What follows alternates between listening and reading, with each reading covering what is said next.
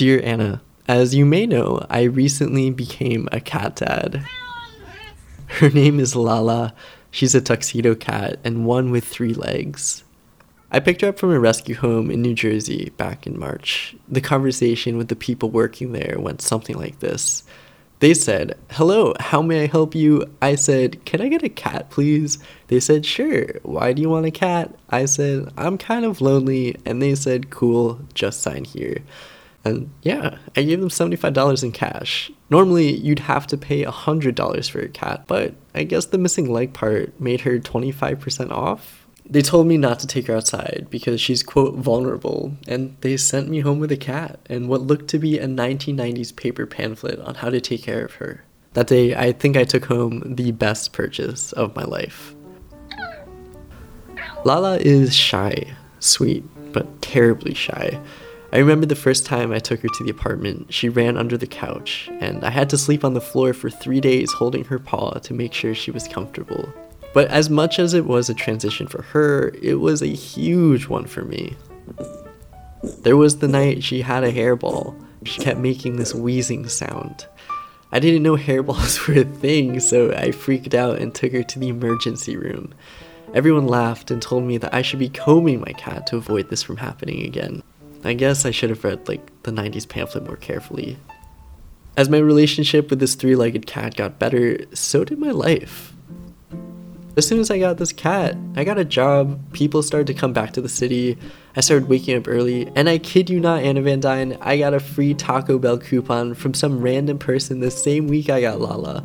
God, I love Taco Bell. And although I can't feed this cat like a chicken chalupa, I always feel the need to reward her, almost thank her for this rain of light and positivity she's given me.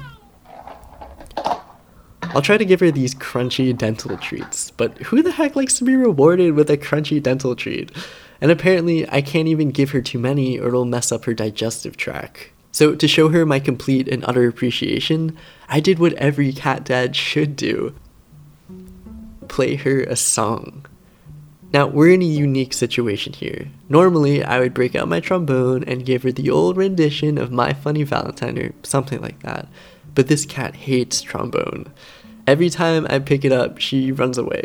And every time I play it, she gives me this evil glare, almost to say, "Dude, don't do it. Just don't do it." So I opted to go for something a little bit more quiet.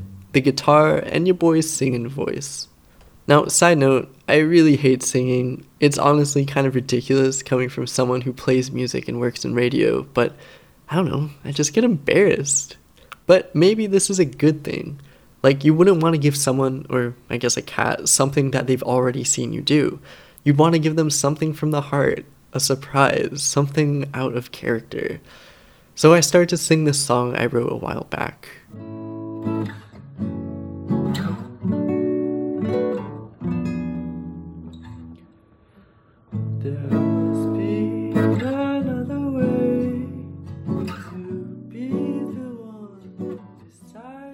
So as I'm singing, she's licking her paws, doesn't even acknowledge that I'm singing, and ever so pettily hobbles back to the kitchen. No, the kitchen is in the complete opposite direction of my couch, so the disrespect, it's real. How sad, dude. Like, how can this cat not appreciate the fact that I'm doing this for her? With my ego scarred and my feelings hurt by a cat, I decided to do some research. In so many words, if you were to go to a concert for cats and cats only, you'd hear low frequency noises. You know, the sounds that can only reach a sensitive cat ear. Purring noises because apparently that makes them feel comforted, and a good mix of bird sounds to keep their inner predatory vibe in check, I guess. Oh, and apparently they also don't like heavy metal, but whatever. I can't play heavy metal anyway, but what I can do is make some bird noises. So the next night, I sat down, went on the old reliable freesound.org, and Anna, I made a freaking aviary. I'm talking about doves, pigeons, geese. I feel a bird watcher couldn't even keep up with all the sounds I was downloading. The next day, I approached Lala. She was sitting on her chair ever so elegantly. I came over with my computer, and it was showtime.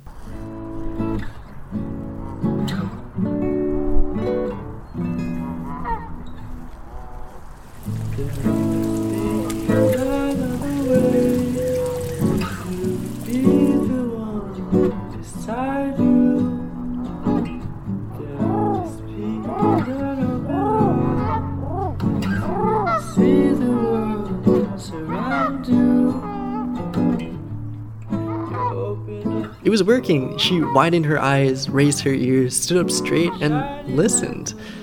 And then she ever so gently walked away. Yeah, that's right. My cat once again ignored all the hard work and care I put into this song. Damn. But you know what? If there's some moral that could come in this story, it's not so much that you shouldn't believe everything you read on the internet.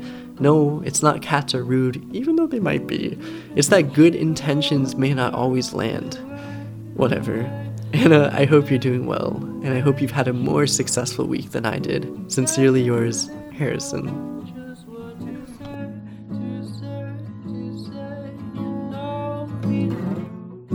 Happiness is there, then what's today? Should talk about you, always